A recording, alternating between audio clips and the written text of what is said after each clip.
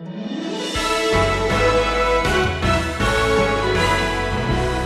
tells us here they're bringing in a friend, a man, verse 18, who's paralyzed.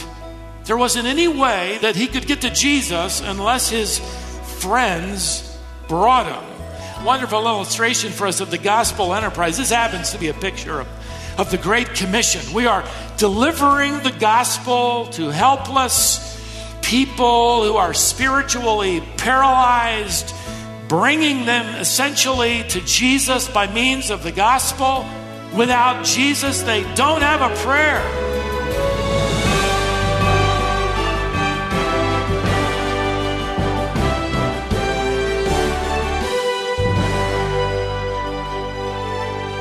Hello and welcome to Wisdom for the Heart. Stephen Davey is continuing through his exposition in a series called The Ministry Begins. Today, we come to a pivotal point in Jesus' ministry. For the first time, he's not only going to heal someone from physical illness, but he's going to announce his divine power to forgive sins. That's a power only reserved for God himself. While healing for our bodies is certainly a blessing, healing for our souls is what we really need and will last throughout eternity. Here's Stephen with the message he's calling Without a Prayer. The truth is, when people don't have a prayer, they're most likely to begin praying. When there's no option other than God, no other escape, people are ready to go to God. And many of them, perhaps even you, after some dilemma, because of that crisis which brought you to your knees, you're thankful it occurred. It brought you to God. Well, something like this is about to happen in the life of one very desperate man. He's introduced to us in Luke chapter 5. Let's go back to where we left off. Luke introduces us to this man, not by his name, but by his illness. He tells us in verse 18, the man was helplessly paralyzed. Now, before we jump in and deal with this man's illness, Luke introduces us to the audience. In fact, this is the first time we're told in the gospel account that the religious leaders have sort of shown up as a committee to listen to Jesus teach and to watch him heal the sick. If you were with us in our last study, Jesus healed that leper and sent him back to the priest, knowing that he was going to instigate then that priesthood an investigation of Jesus. Well, that investigation took place, and here's the investigating committee now showing up. Verse 17. On one of those days, as he was teaching, Pharisees and teachers of the law were sitting there who had come from every village of Galilee and Judea and from Jerusalem. That's a 2-day journey, by the way. They're all packing in here. The power of the Lord was with the Lord Jesus to heal him. Now, let me pause for a moment or two. Since this is our first encounter with these religious leaders, you may be new to the faith and new to who these men were. So let's introduce them. The teachers of the law are the scribes. These are the lawyers of the Mosaic law, so to speak. Many of them were Pharisees. They handled the legal matters of the nation. They were the experts, the attorneys at Mosaic law. They're here in Luke chapter 5 to basically take down the minutes and copy everything Jesus says in order to try and find some law he violates. They're going to catch him in some legal error. The other group we're given here are Pharisees, and that term just sort of summarizes it all. It means separated ones. During the 400 years between the ending of Malachi, the last book of the Old Testament, and the beginning of Matthew, the first book of the New Testament, that 400-year period of time, this group had grown in prominence. These were men committed to defining and teaching and observing, keeping the law of Moses. They led a life of separation from the ordinary Jewish person because they were essentially so much better at keeping the law. And it was quite challenging because we're not just talking about the law of Moses. We're talking about the oral law that had been developed over these 400 years. It had expanded dramatically. Let me give you some illustrations. For instance, the law of Moses forbade working on the Sabbath. Well, the nation of Israel wants to know, well, what exactly is the definition of work? What would be against the law? Was it chopping wood? Well, how about pulling weeds in the yard? That ought to be against the law as far as I'm concerned. Is that work? Well, what is work? Well, over the years, the Pharisees provided the answers. They defined work into 39 categories. They called them the fathers of work, these categories. But then each of the 39 categories were subdivided into thousands of rules and regulations that defined work. In fact, it became full-time work just to keep up with all of the rules. The burden the law had become. It's one of the things Jesus said. Are you weary?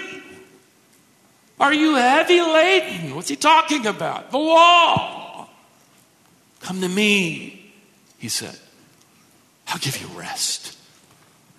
Look at verse 18. Behold, some men were bringing on a bed a man who was paralyzed. And they were seeking to bring him in and lay him before Jesus, but finding no way to bring him in because of the crowd. Stop for a moment. It struck me. They couldn't because of the crowd. They're trying to get their friend to Jesus, but the crowd is in the way. It usually is. The crowd never helps people find their way to Jesus. The more convicting thought, though, to me, is that whether or not we as believers, by the way we live, by the way we talk, by the way we act, by the way we work out there, are we showing people the way to Jesus, or are we getting in the way? The crowd's in the way. Luke tells us here they're bringing in a friend, a man, verse 18, who's paralyzed. Paralytikos gives us our word paralytic. It's the word he uses. Luke uses the more medically correct term for a man who's suffering from some illness which has made him paralyzed. We're not told what that illness was. What we do know is that there wasn't any way that he could get to Jesus unless his friends brought him. He literally doesn't have a prayer, which provides, by the way, another wonderful illustration for us of the gospel enterprise. This happens to be a picture of the Great Commission. We are delivering the gospel to helpless people who are spiritually paralyzed, bringing them essentially to Jesus by means of the gospel. Without Jesus, they don't have a prayer. Amen. We deliver the gospel to them. I love the persistence, by the way, of these friends. Did you notice? They're carrying his mattress. That's his mat. They've kind of turned it into a stretcher. But they can't get near the Lord. There's just no way. The entire city has turned out. The house is jammed. The crowd is spilling out all over. I love the fact that none of them said to each other, the crowd's too big. We'll never get through. This must not be God's will. No, let's try the roof. I love their persistence. Verse 19, but finding no way to bring him in because of the crowd, they went up on the roof and let him down with his bed through the tiles into the midst before Jesus. Now this gives us a little insight into the home, a typical first century home. The roof was the floor of the second floor, which made it the ceiling of the first floor. That upper story was open to the sky, and essentially you walked on the ceiling for the folks below. Luke uses the word here for ceramic tiles. In fact, the Greek word gives us the word ceramic. So this is a more expensive home, a larger home. The tiles would be laid down for strength and support and then covered with dirt or plaster for waterproofing. So these men here are digging through the outer layer. Then they're beginning to peel back these tiles. You can imagine the mess it was making inside the house. I wondered how the homeowner, was going to explain this to the insurance company, but I don't want you to miss this. Jesus could have looked up. Why make him go through all the trouble? He could have looked up and said, hey, look, guys, don't worry about it. I see your faith. I know what's going on. Son, you're healed. You guys can take off and have a nice day. He could have done that. But he doesn't. Why? He wants this paralytic lowered right into the living room because he has something more in mind than healing. We've already learned in our last study that according to rabbinical theology, physical infirmity was a sign of divine displeasure. In fact, they were teaching the people this axiom: the greater the sickness, the greater the sinner. So just look at this man.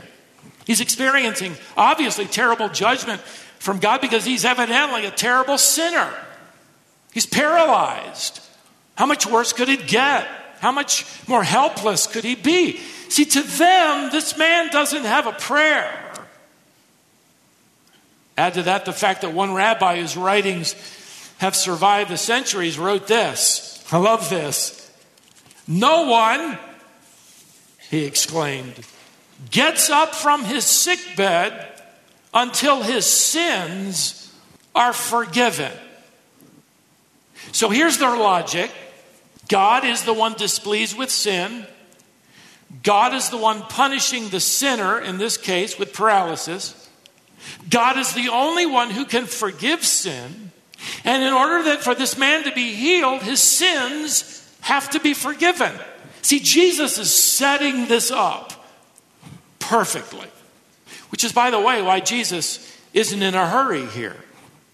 We don't know how long it took for them to tear up this, roof.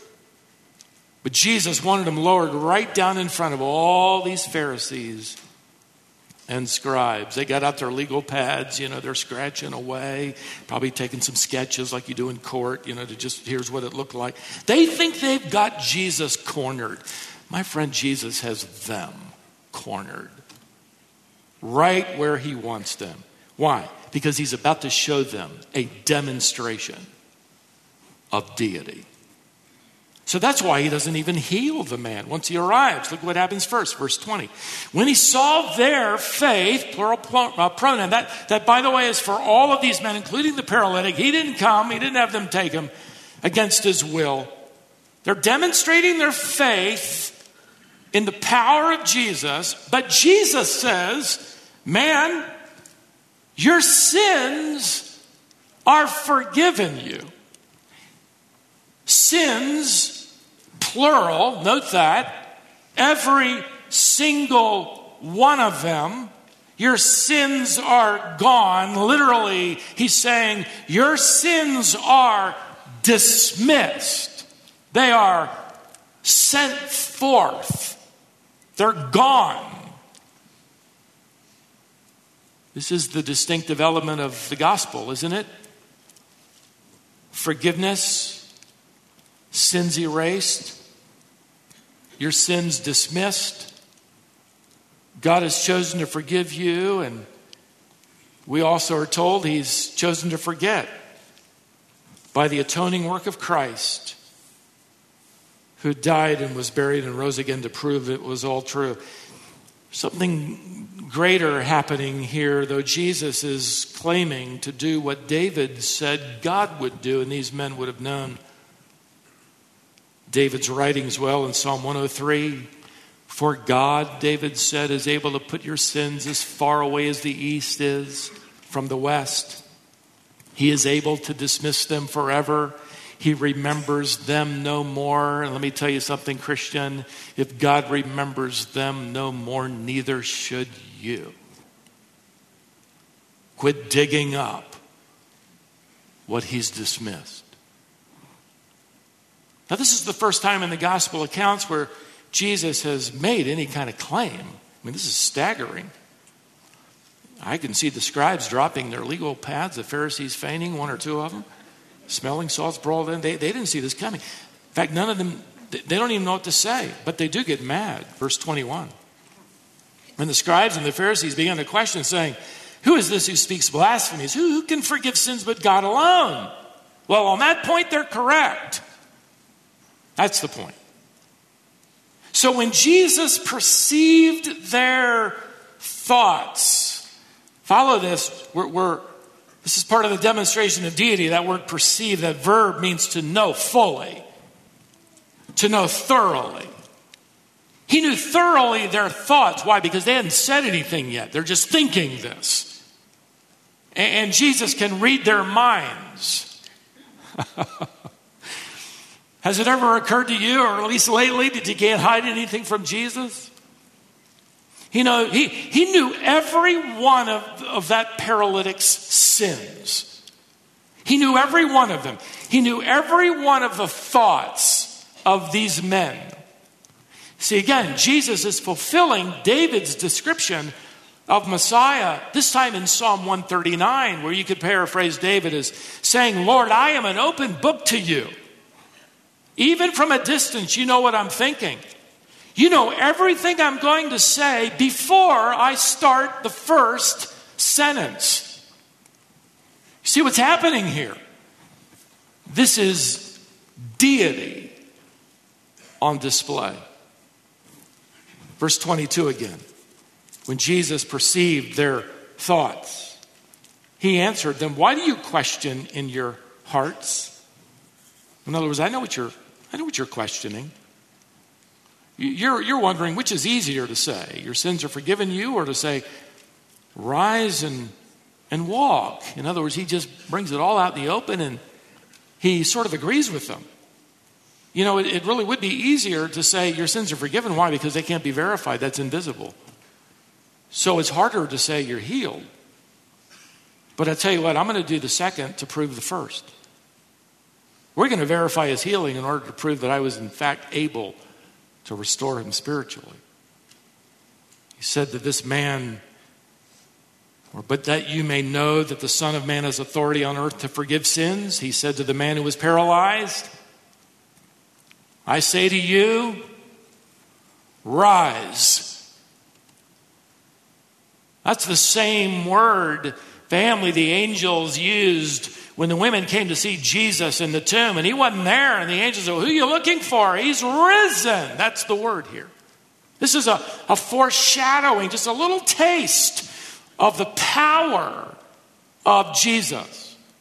Rise. Pick up your bed. Go home. Literally, start walking, and don't stop walking until you get home.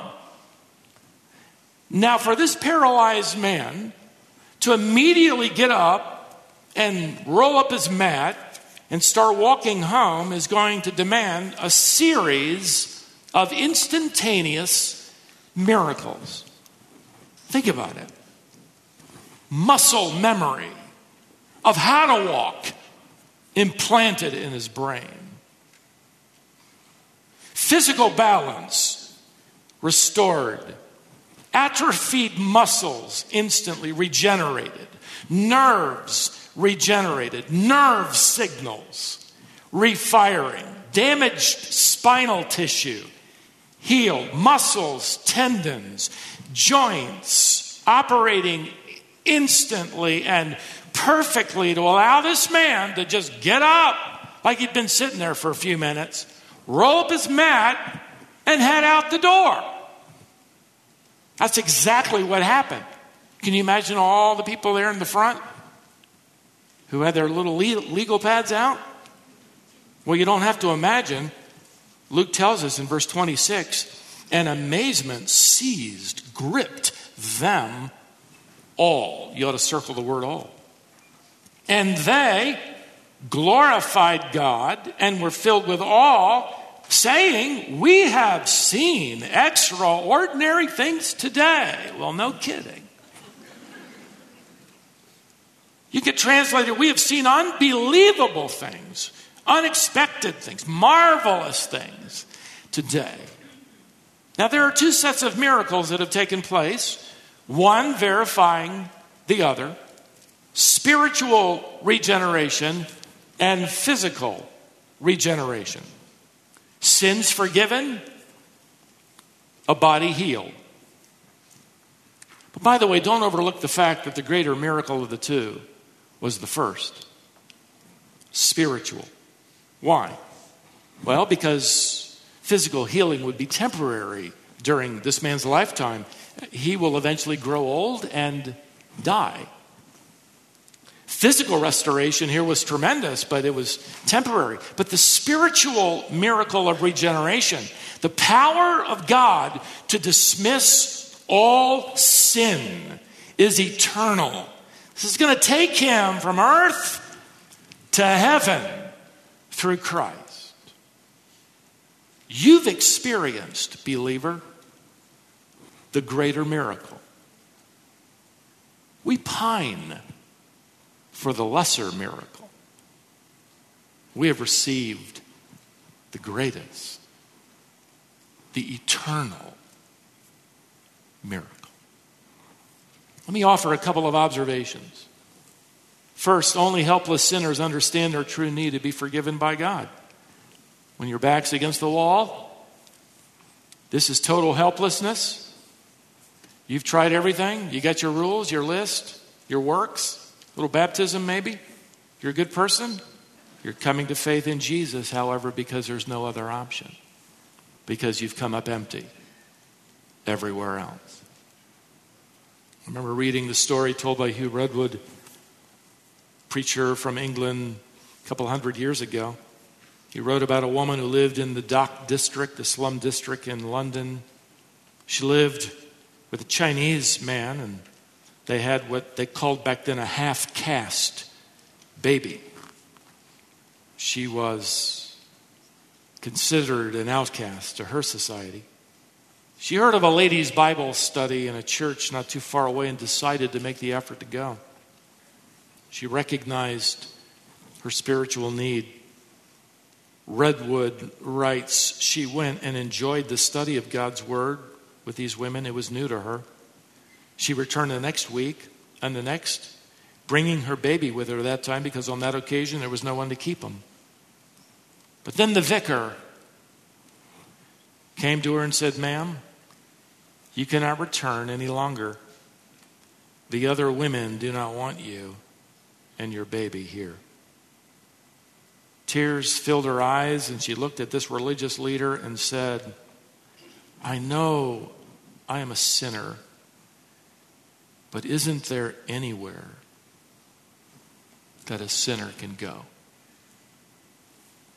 People turned away by the religious world. People turned away by their own society. People who know they're sinful.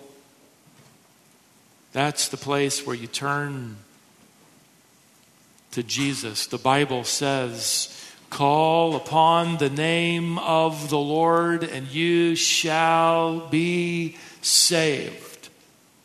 I've met a lot of people who don't call on the name of the Lord because they don't need to. They'll tell me everything they've done.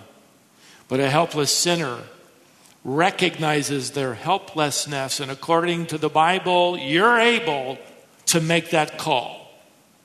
Secondly, only forgiven sinners understand the true joy of singing praise to God. Look at verse 25. He went home glorifying God.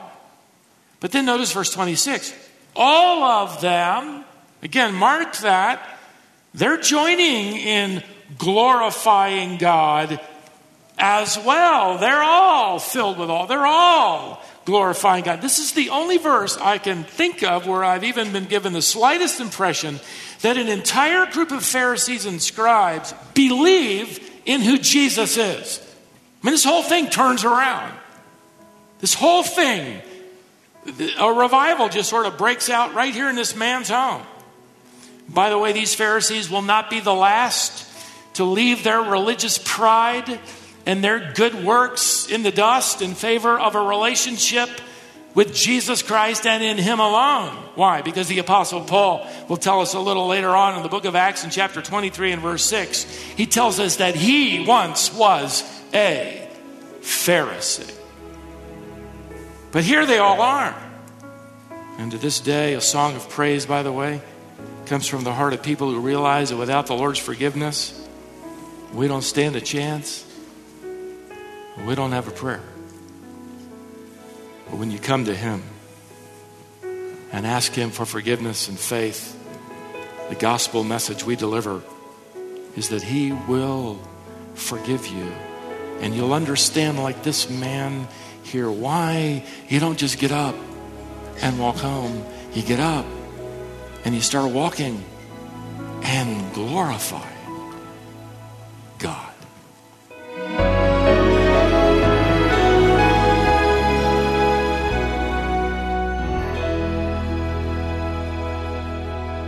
Jesus offers us the healing we really need, healing for our soul. This is Wisdom for the Heart, the Bible teaching ministry of Stephen Davey. Stephen is the pastor of the Shepherd's Church in Cary, North Carolina. It's always a real joy to hear from our listeners. Let me share with you what some of your fellow listeners have said recently.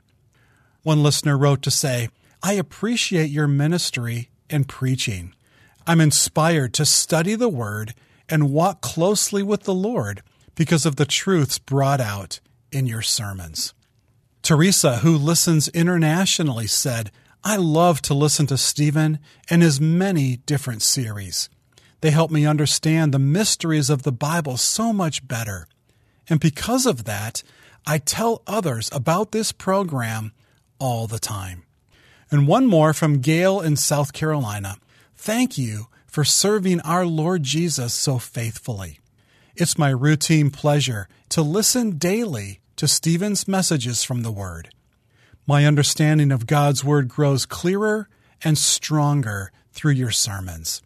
May God continue to bless your ministry."